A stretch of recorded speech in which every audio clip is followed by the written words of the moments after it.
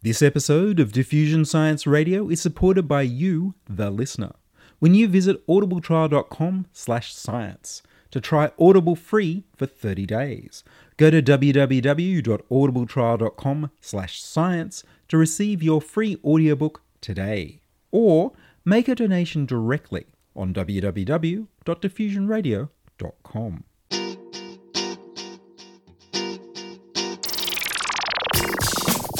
Diffusion, the international science radio show. We have a bouncer on the doors of perception. The good, the bad, the ugly. It gets pretty exciting. The myths, the truths. Toxicology. Astroseismology. Magnetism. The dark side. Genetically engineered potatoes. Planetoid. I love that word.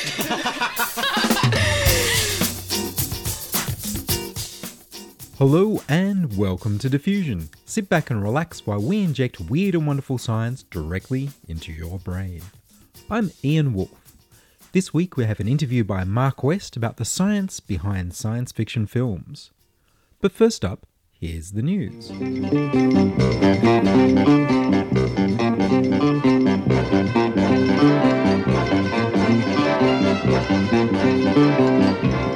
Remote-controlled implants to give women contraception for 16 years. The device measures a square 2 by 2 centimetres and it's 7 millimetres thick. But it's designed to be implanted somewhere under the skin where it won't be noticed. It delivers a daily dose of the contraceptive hormone levonorgestrel, unless the remote control tells it not to. A thin membrane is opened by a small zap of current from an internal battery. The device is being developed by the Microchips company in Massachusetts, who plan to start selling it in 2018. The device is based on timed release chips designed at MIT in the 1990s. It's currently being tested for safety and effectiveness. The project is backed by the Bill and Melinda Gates Foundation and was apparently Bill's idea. The remote control has to be close enough to be in contact with a woman's skin to tell the implant to switch off or on, and the signal is encrypted. The intention is that women wouldn't have to visit a doctor or a pharmacy to control their fertility, except when the doctor needs to adjust the dose of hormones using the remote. At present, the longest-lasting hormonal contraceptive implants use progestin and work for 5 years.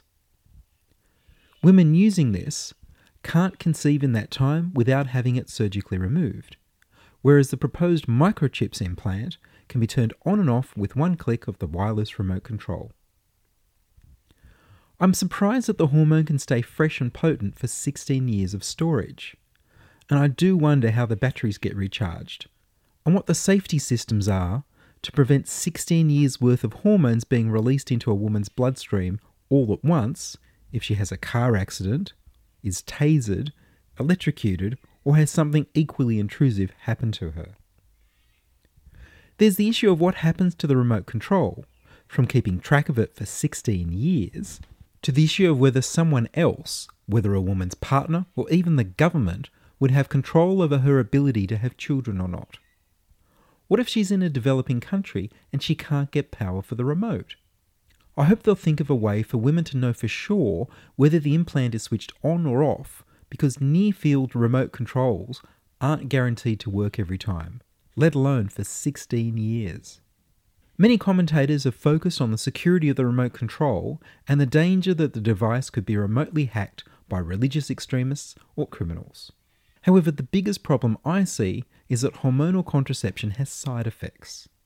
There's a long list of potential side effects, and different women are affected differently. For example, loss of libido, weight gain, headaches, sore breasts, and nausea. However, there's a side effect that might affect women's ability to have a healthy baby and a healthy relationship when she chooses to be fertile again. Hormonal contraception switches off a smell mechanism that women use to choose a compatible mate to father their children. More after the news.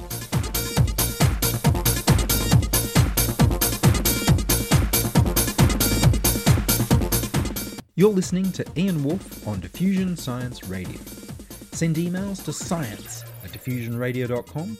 We're brought to you across Australia on the Community Radio Network, and podcast over the internet on www.diffusionradio.com. Hormonal contraception switches off a mechanism that women use to choose a compatible mate to father their children. Women have a system that helps them choose mates who have a different and therefore compatible set of inherited immunity genes. This means that their babies will be healthy because they'll have inherited different sets of immunity genes, rather than two sets of the same ones from related family, and will be immune to more diseases. Women achieve this genetic analysis not with a swab in a lab, but with a keen sense of smell. Men with compatible genes smell desirable, and men with incompatible genes smell unattractive. Could bypassing this smell choice make it harder to have healthy babies? Research has shown that women who don't use hormonal contraception pick the genetically compatible guy every time because he smells good, whereas women using hormonal contraception have their mate choice smell system changed.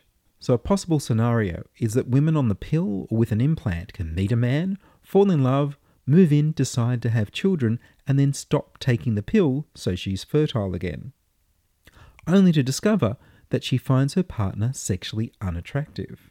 He smells wrong. Women on the pill don't ovulate, because that's the purpose of the pill, to stop eggs being released. Many different studies have had healthy men abstain from deodorants and cologne while wearing the same t-shirt all day and night. They take swabs from the men's cheeks to get genetic samples to read their major histocompatibility complex. This shows the genes they've inherited that regulate their immunity to parasites and infections and affects their smell. Separately, they took cheek swabs from the women to read their MHC genes. Then they had the women rate the shirts for pleasantness of smell. The women who were not taking hormonal contraceptives all found that the scents of men with different immunity genes to them smelled more attractive than the ones who had similar genes to them. This could be explained as an evolutionary behaviour that evolved to help women have healthier babies, but have inherited two lots of different immune protecting genes instead of the same ones from men that are closely related to them. The women who were taking the contraceptive pill showed a random preference in some studies and a reversed preference in others. This may be happening because taking the contraceptive pill makes a woman's body act like it's pregnant. And women don't need to be selecting the father of their next child while they're pregnant. Being with people who are more closely related may be better for the survival of her unborn child. The suggestion is that although smell isn't the only factor women use to choose a mate, it's an important factor that's switched off when she's taking the contraceptive pill or using a hormonal implant. There's the danger that women using hormonal contraceptives, when they meet the man they want to raise children with, will stop taking the pill to regain fertility, only to discover that she's no longer attracted to a partner, or that she won't be able to get pregnant with him at all because he's not compatible. The women not taking the pill also said that the pleasant scents reminded them of their partners or previous partners. Other studies have shown that couples tend to have similar MHCs than if they were paired randomly. So the advice to the single ladies from the researchers is before you commit to a new life partner, go off the contraceptive pill or implant and switch to a different method of birth control until you've had a good amount of time to sniff out the situation and see if your hindbrain likes this man as the future father of your children. Does he smell good? Not only might your children be more sickly, but maybe your sexual compatibility and relationship might also suffer if the biological mechanism of selecting a mate is frustrated by switching off the menstrual cycle mediated sexual selection mechanism we've inherited from our ancestors. But this outcome hasn't been proved by further research because the further research has yet to be done.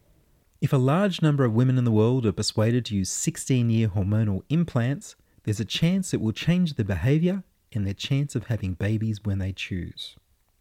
A good review of the different studies was published as Does the Contraceptive Pill Alter Mate Choice in Humans? And was published in the journal Trends in Ecology and Evolution. And now I'm pleased to bring you an interview by Mark West. Mark was an active member of the Diffusion team for several years before he took time out to have a family. He spoke to Rod Dowler from the Australian Nuclear Science and Technology Organisation, ANSTO, about their National Science Week program, Fact or fiction, an exploration of the science in science fiction movies. So I've been at ANSTO now for 4 years, and as soon as I arrived, I had all sorts of people saying that, you need to do a travelling roadshow and, get out to the community and make them all understand the type of organisation that ANSTO is. And that's a major commitment in terms of, investment as well as resources. So I looked around for something that, we could take to half a dozen locations each year. But when we go to a location, we're going to be instantly appealing and, talk science on a level that people like to hear it. And, I sort of started looking around popular culture and sci-fi and came up with this idea of running a factual fiction show just because, a little bit of research on the website indicates that there's a lot of, science content there, and you look at it and you can easily be confused whether it's real or not. Yeah, so it's really interesting that this is the primary, or one of the primary ways that ANSTO is doing it. It's a nuclear and science, what's the exact acronym? Nuclear Science and Technology Organisation? That's correct, yes. It's interesting that this is the way you've chosen to do it, but it's very engaging. It was really interesting when I saw this as a podcast and then these kind of roadshows you're doing during Science Week. Yeah, that's correct. So I guess, it is taking science to the people and giving them a whole lot of interesting content, but using those formats that a lot of people are instantly appealed to. So, your popular sci-fi films, dissecting those to determine what is science fact and what is science fiction.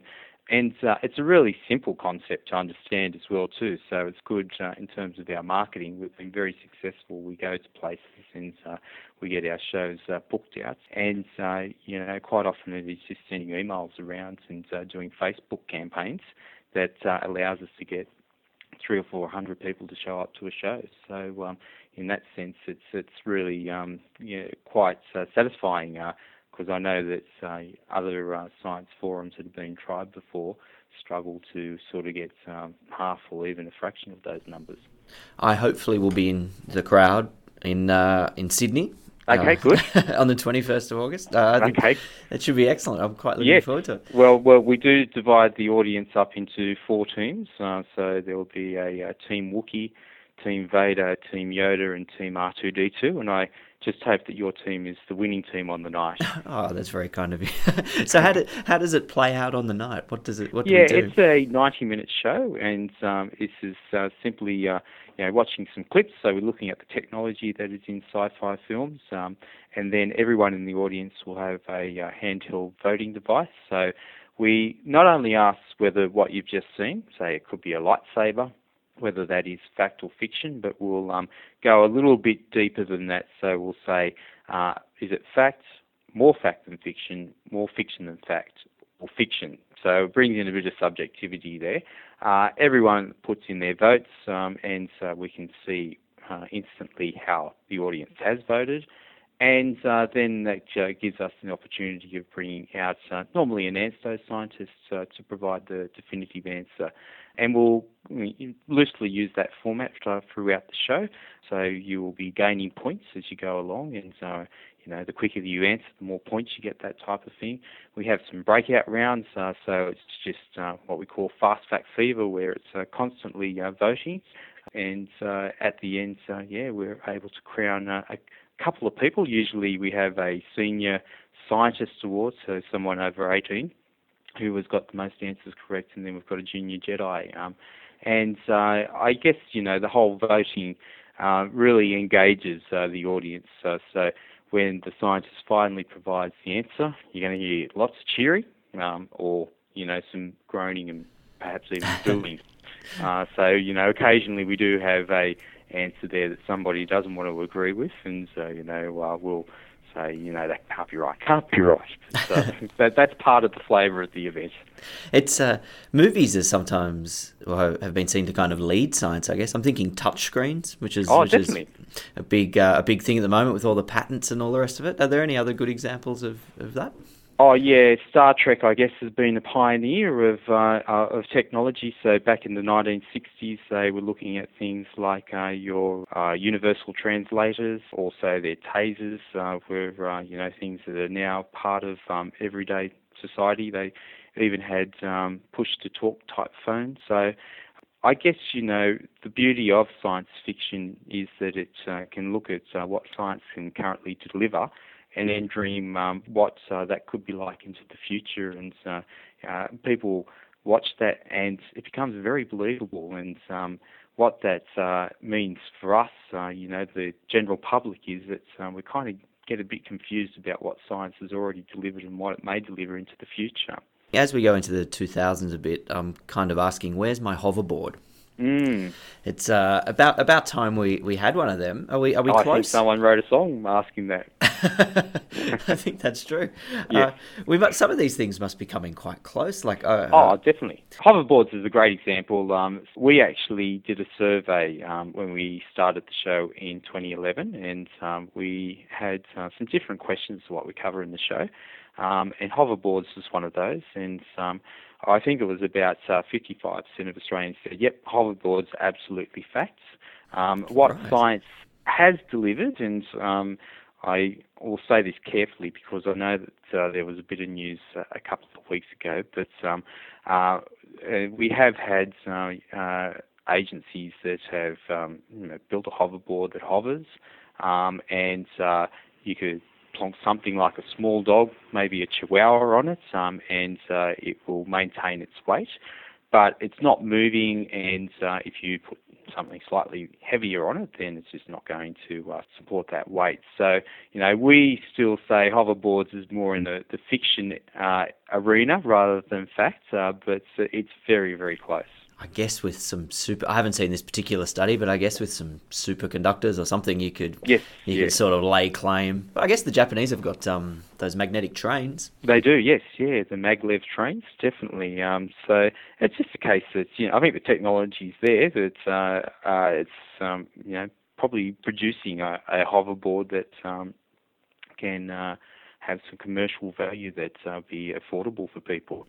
That survey was really interesting. So about 3/4 of people that you surveyed thought that life had been discovered on other planets, and almost half people thought that cryogenic freezing actually worked, which would be good for Walt Disney and so forth, I guess. But well, that's a little bit of fact fiction in itself. It's common, culture that everyone believes Walt is frozen, but in fact he's not. Oh, really? It's fiction, yes. Oh, well, there you go. I had no idea about that either. And even reverse cryonics is an interesting one. So when we did our survey, we've dissected it based on states, and down in Tasmania there was a much higher percentage of the population that believes in reverse cryonics, and that's because they must on a daily basis down there live with frozen conditions and thaw out sort of by morning tea or whatever. They believe that this is possible, but everyone else still isn't convinced. That's right. Not many people convinced in far north Queensland. No, not at all.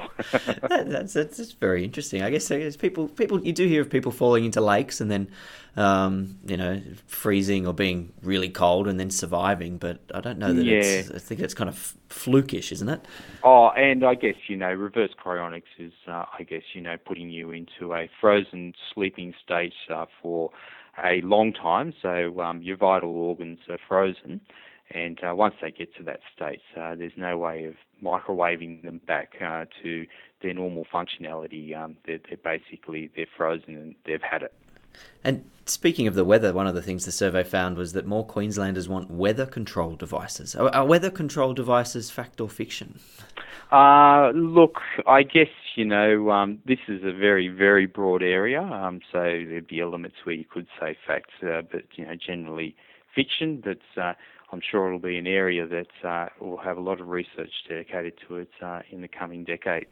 That's right. It's kind of got climate change implications and seeding clouds and all that sort of stuff. People will be definitely. Or terraforming maybe when we go to Mars. Who knows? Yes, yeah. Oh, I was going to say, as a part of the survey, I'm not sure if you saw, we actually asked people what sort of technology they'd like in their day-to-day life as well too. which is a personal favourite of mine. So we had house cleaning robots as a bit of technology that people want the most, and almost 1 in 2 females voted that as their highest priority. So, I guess we talk a lot about what technology can deliver. It does come back to the sort of day-to-day problems, the jobs that we don't like doing that almost control our decision-making in this sense. That's if I think of the amount of time I spend during the day just cleaning the house and running after 2 toddlers and cleaning up their mess, it's a considerable portion of the day. So I think that would be pretty high on my list as well. Yeah, yes. I guess ANSTO's probably got quite a bit to do with the brain with regards to medical imaging and that type of thing. Oh, definitely, yeah. I mean, we produce 85% of the country's nuclear medicines, and if you need to be diagnosed for a cancer or heart disease or other conditions, there's a good chance that you will have a scan and will be administered one of our medicines. For example, we make 10,000 patient doses each week. So on average, 1 in 2 Australians is going to have an ANSTO medicine at some stage of their life, and that's ultimately, or hopefully, will mean that they get diagnosed for a condition in the early stages and can be cured.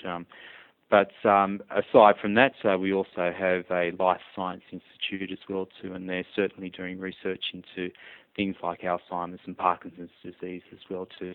That's incredible. Like 1 in 2 people will have some form of nuclear scan during their lives. That's right, yes. And ANSTO is a misunderstood organisation. That's some people know that there is a nuclear reactor at Lucas Heights. They are unsure why we have a reactor. Some people believe that we produce power. Well, that's absolute. To use the fact or fiction theming, that's absolute fiction. It is a very, very small reactor and safe reactor that produces these nuclear medicines. And in doing so, it also produces billions and billions of neutrons, so the nucleus of an atom, and you can use those neutrons for research. So basically, you can direct the neutrons down beam lines or pipes, if you like, and you can put a sample at the end of that beam line. The neutron will hit it and scatter or diffract in a certain way that allows our scientists to understand the atomic structure of the material. So, for example, you might have a little bit of a solar panel down one end of the beam line, and you can understand how the atoms inside that solar panel are arrayed, and therefore you can adjust it and see if you can produce a better, more efficient solar panel. Okay. Oh, that's fascinating. It's interesting, I guess, because you can't just put neutrons in a jar and take them to your local hospital. No. There must be massive infrastructure involved in all this. Yeah. Oh, well, I guess at Lucas Heights we have some of Australia's most critical scientific infrastructure. So I've mentioned we've got a research reactor, and we've got what is called the Neutron Guide Hall. But there's also a couple of particle accelerators, or there's 4 particle accelerators out here, which means that we have one of the largest environmental research organisations in Australia. So you can use nuclear techniques to understand climate change and the rates of change, but you can basically pick up any part of the environment and understand its atomic structure, so the amount of pollution there is in the air, or the movement, or even the age of water, which is very important when you come into water management. So we've got particle accelerators, we've got a couple of cyclotrons, which is another way of making nuclear medicines. We also manage down in Melbourne a facility called the Australian Synchrotron as well too, which is another very large research facility. So yeah, I guess it's a bit of an eye-opener. We encourage the general public to come and do a tour of ANSTO, and when they see just how much stuff we have here and the amount and breadth of the research that we conduct, it's usually a bit of an eye-opener. So back to fact or fiction, if people want to go see it, you're going all over the country. Where's the best place to find info and all that sort of stuff? Yeah, well, I'm unsure of your audience reach, but we are up in Darwin for the middle of August. So we have a show on Thursday the 14th of August. The following week, we're at the University of Sydney, and so that is Thursday the 21st of August. We will be at the Sutherland Entertainment Centre on Tuesday, the 13th of October, and down at Wollongong in November, as well as going to Ballarat in late October. So all of our dates are on the ANSTO website under the events calendar, and our website's www.ansto.gov.au. That's great. Do you get to go to all of them? Yes, I'm actually part of the show. That was Mark West speaking with Rod Dowler from the Australian Nuclear Science and Technology Organisation, talking about Fact or Fiction, their outreach program for National Science Week. National Science Week will be from the 16th to the 24th of August. You can find out more at www.scienceweek.net.au, and you can hear Mark on his own podcast at mrscienceshow.com. And that's all from us this week on Diffusion. Would you like to join us? We need more people contributing stories to Diffusion. You can send your contributions, opinions, congratulations, standing ovations, gasps of amazement, and helpful suggestions to science@diffusionradio.com. That's science@diffusionradio.com. And please do send me an email so I know you're listening and you'd like to hear more episodes. If you're doing something sciencey and cool, tell me the story and send me some photos. Please like the Diffusion Science Radio page on Facebook and rate us on iTunes. Contributing this week was Mark West. Checking production this week was Charles Willock. I produce Diffusion, which is broadcast around Australia on the Community Radio Network and 2HHH in Hornsby, Ku-ring-gai. Diffusion is syndicated on the National Science Foundation's Science 360 internet radio station. You can now hear Diffusion on Stitcher, radio on demand and on the go. Download the free app from stitcher.net and review Diffusion. Ask your local radio station to broadcast Diffusion. Subscribe to our podcast on the Diffusion website, www.diffusionradio.com. That's www.diffusionradio.com. And check the website for more information about this week's show. You support Diffusion by downloading a free book from Audible. Audible will sponsor Diffusion for everyone who signs up to the free 30-day trial and downloads the free book of their choice from audibletrial.com/science. That's science with a capital S. Or look for the donate button on www.diffusionradio.com to contribute to the costs of producing the podcast. I'm Ian Wolfe. Join us inside your audio device of choice for more science wondering next week on Diffusion Science Radio. Science is fun. It helps you to learn, to know, and to appreciate. When you study science, you may go on field trips. You discover the marvelous interrelationships between all living things. You learn to read the history of the Earth as it is written in rocks and fossils. You find out what makes things tick. Everything from a molecule to a living organism. In the study of science is found the most useful and satisfying knowledge of man. Knowledge of his physical world, its past, its present, and its future.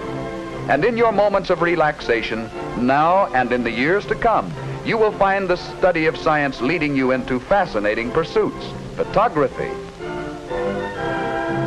collecting.